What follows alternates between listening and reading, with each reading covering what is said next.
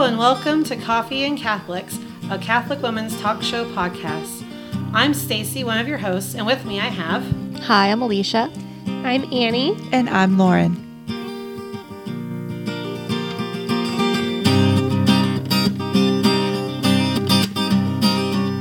Hello and welcome to Coffee and Catholics. This week and for the next 2 weeks, we are going to be talking about the Beatitudes. What are the Beatitudes? We've all read them. We probably had to memorize them in our catechism classes at some point. But what are they really, and what role do they actually play in our lives? Are they just a list of sentiments or feelings that we should strive toward or interior attitudes? Or are they a whole lot more? And we're going to talk about that tonight. In the catechism, paragraph 1716, and then it continues on for a while about the Beatitudes, and it's just really beautiful. But it says, the Beatitudes are at the heart of Jesus' preaching. They take up the promises made to the chosen people since Abraham. The Beatitudes fulfill the promises by ordering them no longer merely to the possession of a territory, but to the kingdom of heaven. So let's do a quick reading of the Beatitudes. We're just going to kind of read through them, and for the next few weeks we're going to break them up and talk about them in the ways that we have interacted with them, experienced them, and lived them in our own lives, as well as the ways that we want to live them more fully. But I'm going to go ahead and just read them through. Blessed are the poor in spirit. This is Matthew 5, verse 3, if you want to follow along. Blessed are the poor in spirit, for theirs is the kingdom of heaven. Blessed are those who mourn, for they shall be comforted. Blessed are the meek, for they shall inherit the earth. Blessed are those who hunger and thirst for righteousness, for they shall be satisfied. Blessed are the merciful, for they shall obtain mercy. Blessed are the pure in heart, for they shall see God. Blessed are the peacemakers, for they shall be called sons of God. Blessed are those who are persecuted for righteousness' sake, for theirs is the kingdom of heaven. Blessed are you when men revile you and persecute you and utter all kinds of evil against you falsely on my account.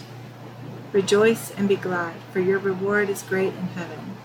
For so men persecuted the prophets who were before you.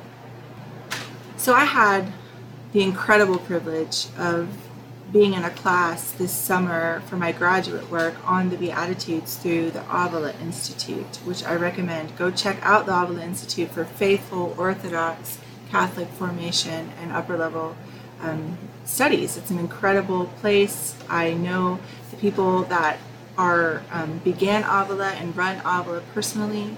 I know many of the professors, and I just have such a respect. Some of these men are fathers to me spiritually, and I've learned so much and grown from them over the years that I've been in their presence. But I want to talk about the Beatitudes because what I learned this summer really helped deepen my understanding of how impactful and important they are for our everyday lives.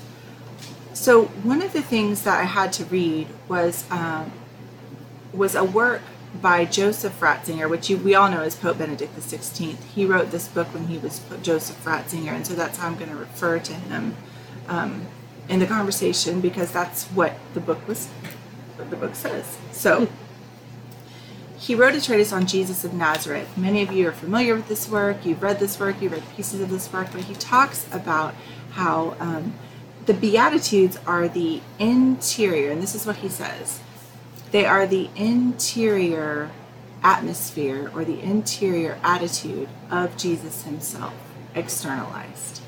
So really what they are is the motivations, the mind of God, and the way that the mind of God works, and how when we participate in them and practice them, we can begin to share more fully in his divine life.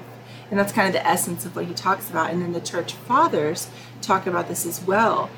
We don't really have time to go into that, but in the show notes, I'll link some of that stuff, and I'll have some books for you to read further. But I just wanted to lay some anchors down for our discussion about the Beatitudes, about how important they are in our lives, because they really are the way that we come to inherit all of the promises of God. And I want to say that again. Through the practice, the actions of the Beatitudes, we come to inherit all that belongs to us as believers in the Holy Spirit.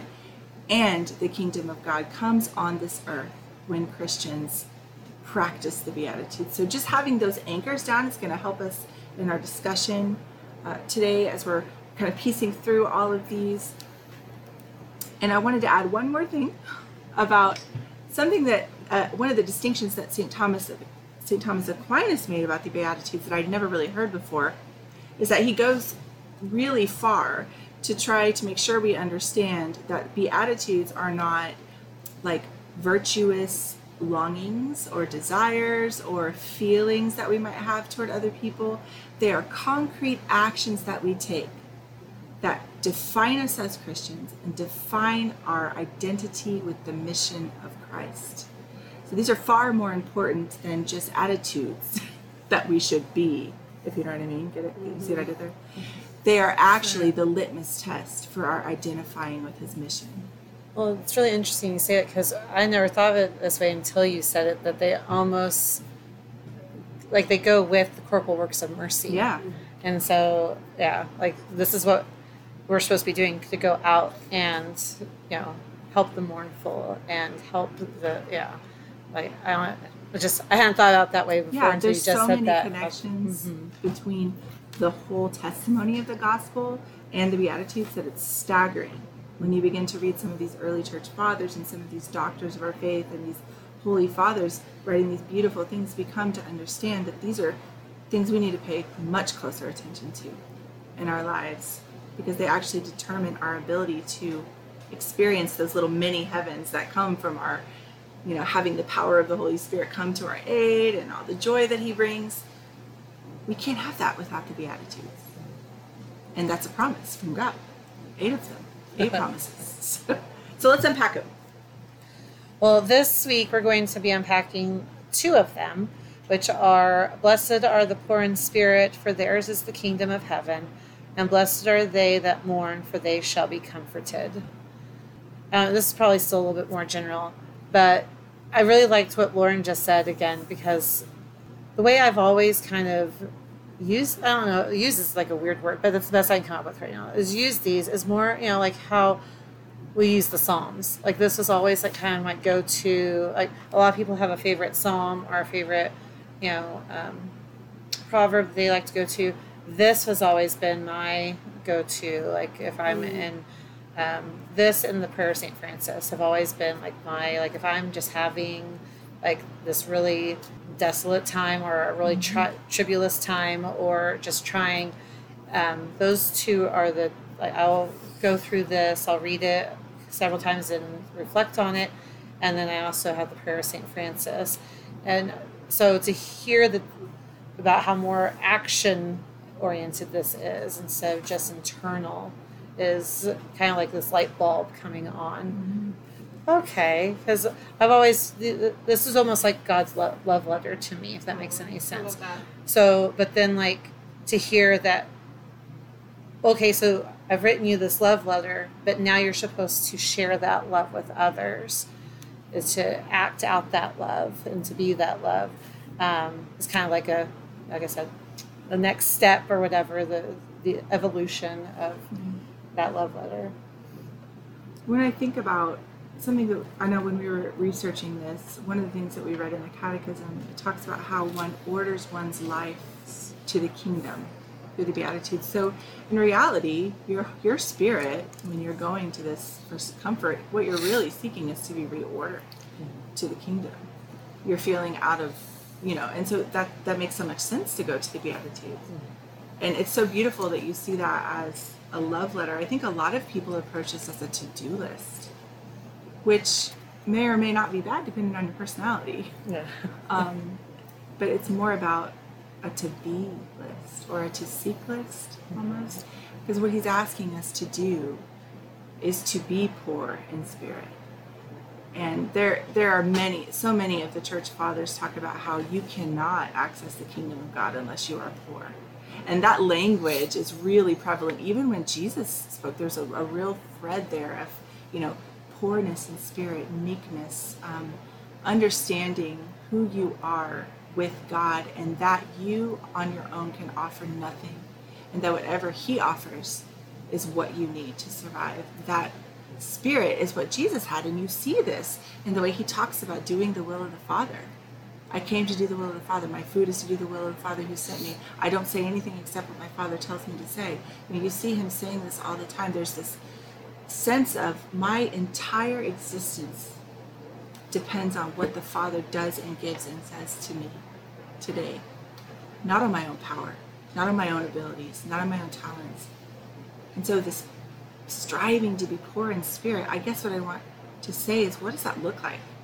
So for those who are like me and you hear the like phrasing poor in spirit or any of these other like biblical phrasing, you're like, what the heck in the world is that like meaning? Because it's like when I think of, you know, the term poor, a lot of times you're thinking like you're lacking in something. And the Ignatius Study Bible, the notes on this describe it rather, those who recognize their need for God and his grace. Unattached to this world, they find their security in the Lord and rely on his mercy rather than their merits or material wealth. The spiritually poor can also be economically poor, for these are often rich in faith. It references James 2:5. It says, full possession of the kingdom will be theirs at the final judgment. And references Matthew 25:34 in the Catechism, paragraph 2544 to 47, for further, you know, reading on that. But I like how that was put though. Like it was like, it's not that we're, you know, like that to be poor in spirit, that you're like that you're lacking in spirit, you're lacking in anything, or it's that you recognize that you alone, that it's not you who can do this, but it's God. And then you have that recognizing that there is a lacking, but you recognize that it's not. Well, I about think it's a lacking in pride, right? And it's gaining like humility, and specifically looking towards God. Mm-hmm. Here's how this plays out in my life. I'm just gonna be real honest. I tend to view projects that I take on as if they depend on me, and I will work myself into the ground because it is my stamp and my reputation and my work ethic, and I want it to be well. And there's nothing inherently wrong with wanting to work hard and do well, but it can certainly take on an aspect of this all depends on me, particularly with my children's spiritual life, with my family life. It sometimes feels like everything depends on me, or even in the home. Like, do you guys just ever feel full in spirit?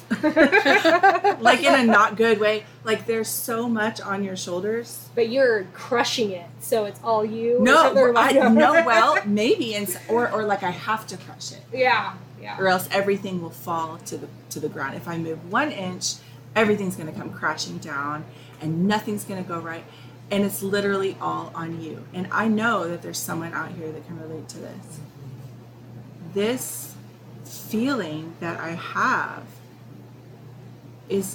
needs to be traded for an ordering towards God and saying, God, this is so overwhelming. Please bear this burden. I cannot do it by myself. Infuse my work with your anointing. Show me what's important. I heard something the other day that just literally was so convicting. It said you need to treat eternal things as they are.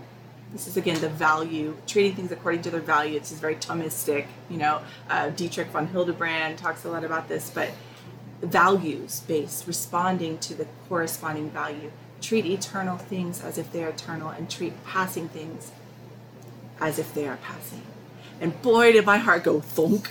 Because I'm looking at the dirty corners on my floor, and my house is dirty, and or I'm behind on this project, or I haven't responded to this email, and I feel that full in spirit, like I'm so full of bleh. Gotcha. And what God, and this is in my life, and I don't mean to hog, and I'm going to be quiet here in just a minute. I think for me, what poor in spirit looks like when I think of actions is physically surrendering that stuff to God by speaking it out loud and saying, my Lord, I have made things of this world. I've treated them as if they were eternal, as if it were all on me, and it counts for eternity. And it doesn't. And I get flipped around a lot. It's just my personality. I do. So for me, poor in spirit means laying down all of those things that make me self-important, that depend on me, and inviting the Holy Spirit in to diffuse some of this stuff and give me clarity on what he actually thinks is important. So I had a feeling the other day, I was like, how much of what I am doing is what you want me to be doing? And how much of what I am doing is what I've taken on because of my own self-importance? Y'all. It's really convicting. I believe it's you. No. Like really, it was, for me, and I really realize I'm talking too long. I want to bring it back to actions. What can we do? Well, say it. I'm sorry. No. You were just talking so long. I just had to try to get in. Yes, I know. I know. Shut up. Come on, Okay, let Alicia talk. Alicia is salty pregnant. I am. And we just cranky. love salty. Oh, my poor Salty family. in general. She's salty and sweet though. It's like salted caramel ice cream. Oh, you don't know me right now. It's okay. Oh, I'm so I cranky. love this side of It's you. bad. I like it. No, I just had a moment like that. This couple days ago, I had my first full-on hormonal pregnancy cry because the fatigue that I'm feeling is very intense, and I started my kids' school in July, and I have a project that me and my husband are working on that hasn't gotten done in forever, and I want to get it done. I've got the house that's falling apart. My husband's out of town right now. And so I've got everything on my shoulders right now, and in terms of the kids and everything that we've got to do. I was feeling so overwhelmed because I was thinking I don't know if I can continue to school my children and be able to take care of this project and be able to take care of the home and everything else that I need to take care of right now, because by the afternoon I am just so dead tired. It's hard to get off the couch right now. And my plan was to school them until October, take the whole of October off so that we could go on field trips or, still do learning in that way, but spend the time outside because it's going to be beautiful. And then when the baby is born, and the beginning of the year, take that whole month off. Mm-hmm. And I was like, this is a perfect plan. I got this. And now I'm thinking I don't know if I can do this because I haven't been able to school for the last 2 weeks hardly. And so I just broke down in tears. I was on the phone with my mother-in-law, my poor mother-in-law. I was trying to hold it together, and I can't remember what we were talking about, but I got off the phone. I just bawled, and my child's looking at me Mom, what's wrong? But anyway, so it was one of those, I had to take a minute, and I just let myself cry, let myself feel all the overwhelming and the burden of all of it. But at the same time, in the back of my head, I was I just need to give this to God. This has to be surrendered to God. He put this child here right now. He means for this child to be here. This is just the season of my life where I'm pregnant and hormonal and tired. And so I just have to give it to him. And if I give it to him and I don't withhold anything from him, it's going to be fine. It might not work out. Obviously, it's not working out the way that I want it to. It might be difficult, which it is. But he'll make it beautiful. He'll make it into something worthwhile. He'll put purpose in it for me and for my family. And so ever since I just kind of released that to God, those feelings still come up of being annoyed by this and frustrated and feeling overwhelmed. But I just keep giving it back to him the best that I can when I remember to. And it has brought a lot of peace for me. I want to switch gears a little bit to we've talked a lot about the blessed are the poor in spirit and kind of what that means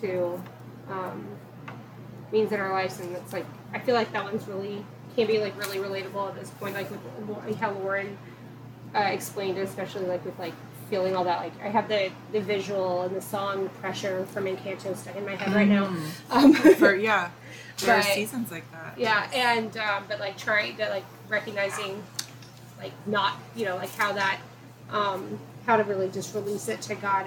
But then I wanted to look now at the second beatitude. Blessed are those who mourn, for they shall be comforted. I feel there can be a this balance that you try and have. So you either are when you're in a stage like grief. Like, so like, I'll read again from the Ignatius Study Bible. It says, those who lament the present state of this life. This includes weeping for sins as well as the grief that comes when the saints are made to suffer for their faith. In the life to come, they will be comforted by God who wipes away every tear. So this is talking about those who are mourning, like, what is going on in the world, like, or what is, like, how our life is now. But there's also that mourning of just anything that grieves us, and, like, whether it's, like, the loss of somebody close to you. And I know, like, I find that there's been times where it seems like we need to, like, you have to be strong. Like, I was, I being the middle child, that's like the job, the middle child. I feel like, girl. Yeah. Mm-hmm. And so, like, when I took care of the stuff with, when my dad was sick and then when he died, and, like, it was just constantly like, well, I just had to kind of hold it together. This is what, I had to take care of this, that, and the other, and be that, that person who, controlled that. I could, control those things. And I know there's been other times where it's just like you don't want to allow, it's really allowing God to let you be sad. Like, it's okay. And then, and I've talked about grief with some other people about, like, it's not, like, and I know that this is something that's discussed on thinking, like, grief or stuff. It's not something you get over, but it's something that you just kind of learn to, like, it's just part of you now. Just that attitude, knowing that, like, we are, like, comforted in this life and together, and then, like, the Ignatius study about, like, what it was saying about it is, like, for the state of life, and it's okay to be upset with other, like, that there's sin in this world. Like, we shouldn't just be okay with, like, well, like, in this day and age, there's so much of, well, let them be them, or, like, do you.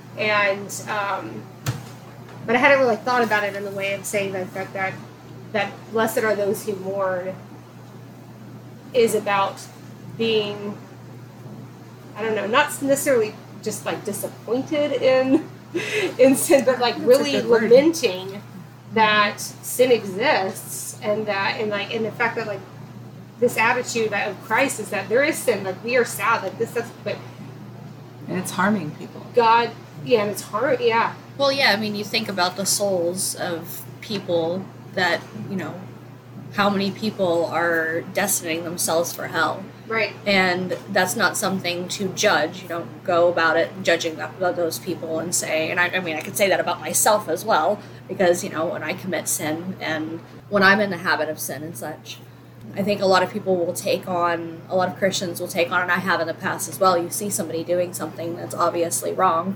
And I think that's something that's actually very prevalent in our society right now, is people, like, on social media and such,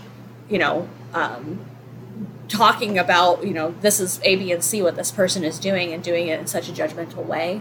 And that's kind of like that, like, that's how they get their views and stuff, or whatever, is by judging these people, making fun of them, and cracking jokes and things like that. But we aren't called to judge those people. We're called to look at them and with honest, genuine sorrow in our hearts say, out of love for you, like, I don't want this for you. Like, I want you to know Christ. I want you to know Jesus, and pray for that person, because prayer is effective. It is advantageous, and you can be the miracle for somebody through prayer, with that prayer for them. But, yeah, just looking at the world and not judging, but truly wanting the good for the people, for everybody. Because that's what God wants. He created them not because he wanted them to go to hell, but because he thought of them, he loved them, and created them for love. You see there's a deeper layer to this too, in some of the writings of Pope Francis and Pope John Paul II, that in regards to accompaniment with other people, mourning with those who are mourning. And the way that and I'd like to take a different track on that. I think when we put ourselves in line with the Holy Spirit, the things that grieve the heart of God, I don't know if you guys have ever heard the phrase, break my heart for the things that break your heart. You begin to grieve for the same things that God grieves. And always it goes back to people. And if we look at Jesus, what we see is Jesus coming to people who are in positions of vulnerability, who are in, for whatever reason, by the way, are in a position of being marginalized, vulnerable because of their own sin, vulnerable because of what's been done to them and the sins of others. And he mourns with them in his accompaniment and the way he witnesses and sees them. He looks at people without judgment, like what Alicia was saying, and he says, your pain affects me. And your pain, I implicate myself, and this is a quote from Dr. Anthony Lillis, I implicate myself in your pain. That's mercy. So to mourn with others too, there's a layer of this where we mourn with the Holy Spirit. Conversely, we mourn with others who are in sin. Because all sin results from wounding. It comes from our natural innate concupiscence, which causes us to move away from God, self-sufficient, to try to be self-sufficient and to wound others in that process. Am I wrong? That's what sin is. It's choosing a moment of right now over eternity. That's what it is. When we choose sin, we choose right now over what we know the eternal good is. We choose that immediate feel good. And we hurt each other and we hurt ourselves. And so when I think of mourning in terms of an action, I think of putting myself in a position to receive God's spirit of mourning for the people that he is mourning over and expressing it in a way that he would express that mourning instead of judging. And I think we need to mourn where people can see us mourning for them and with them. Well, not necessarily mourning for sin, but we're talking about these as part of like how they've worked in our lives. But that particular beatitude, like I said before, like this is kind of a love letter for me for a long time. When I had my miscarriage, that was the one. That was kind of my go-to Lectio Divina. That line over and over and over again, and just knowing that promise, like we talked about, it says here in the Catechism that these Beatitudes are God's promises to us.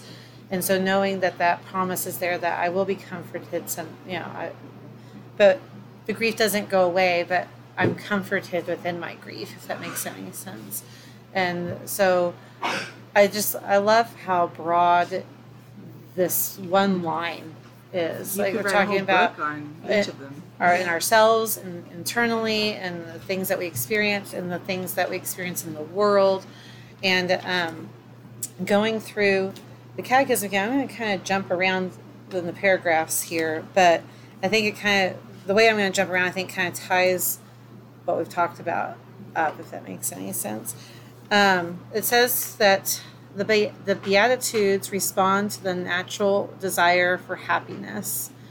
But this desire is of divine origin. God has placed it in the human heart in order to draw man to the one who alone can fill it, which we talked about when we talked earlier.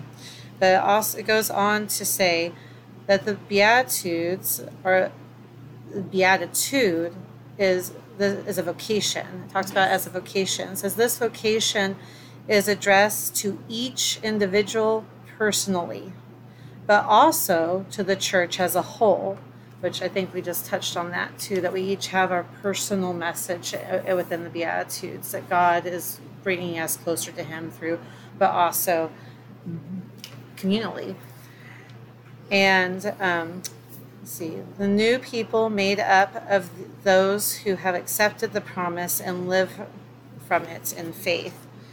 Beatitude, the vocation of beatitude, makes us partakers of the divine nature and of eternal life. With beatitude, man enters into the glory of Christ and into the joy of the Trinitarian life. The beatitude we are promised confronts us with decisive moral choices. It invites us to purify our hearts of bad instincts and to seek the love of God above all else, which I think is what we were talking about, how we mourn because others are sin, or we have our own mourning that is going on, whether that's a sin or of things that have happened to us. And then the poor of spirit, we let God in, and he bears that yoke with us. And something that has been a theme throughout many of our episodes is that we are to walk together in this. And there was one part that I didn't say, but I loved it too. The Beatitudes are the paradoxical promises that sustain hope in the midst of tribulations. And I think that's what, when we're talking about poor of spirit and blessed are those that mourn, that's what we're talking about. Walking together, letting Christ walk with us, letting him bear that yoke with us, not getting rid of it, but bearing it with us. And within that is where we find joy, true joy and happiness. And as always, thank you for joining us. Thanks. Thank you. Join us again in 2 weeks. Until then, may God bless you and may Mary accompany you. Coffee and Catholics is a proud partner of the Smart Catholics Podcast Network. Find new shows to love, meet like-minded Catholics, and join the community at smartcatholics.com.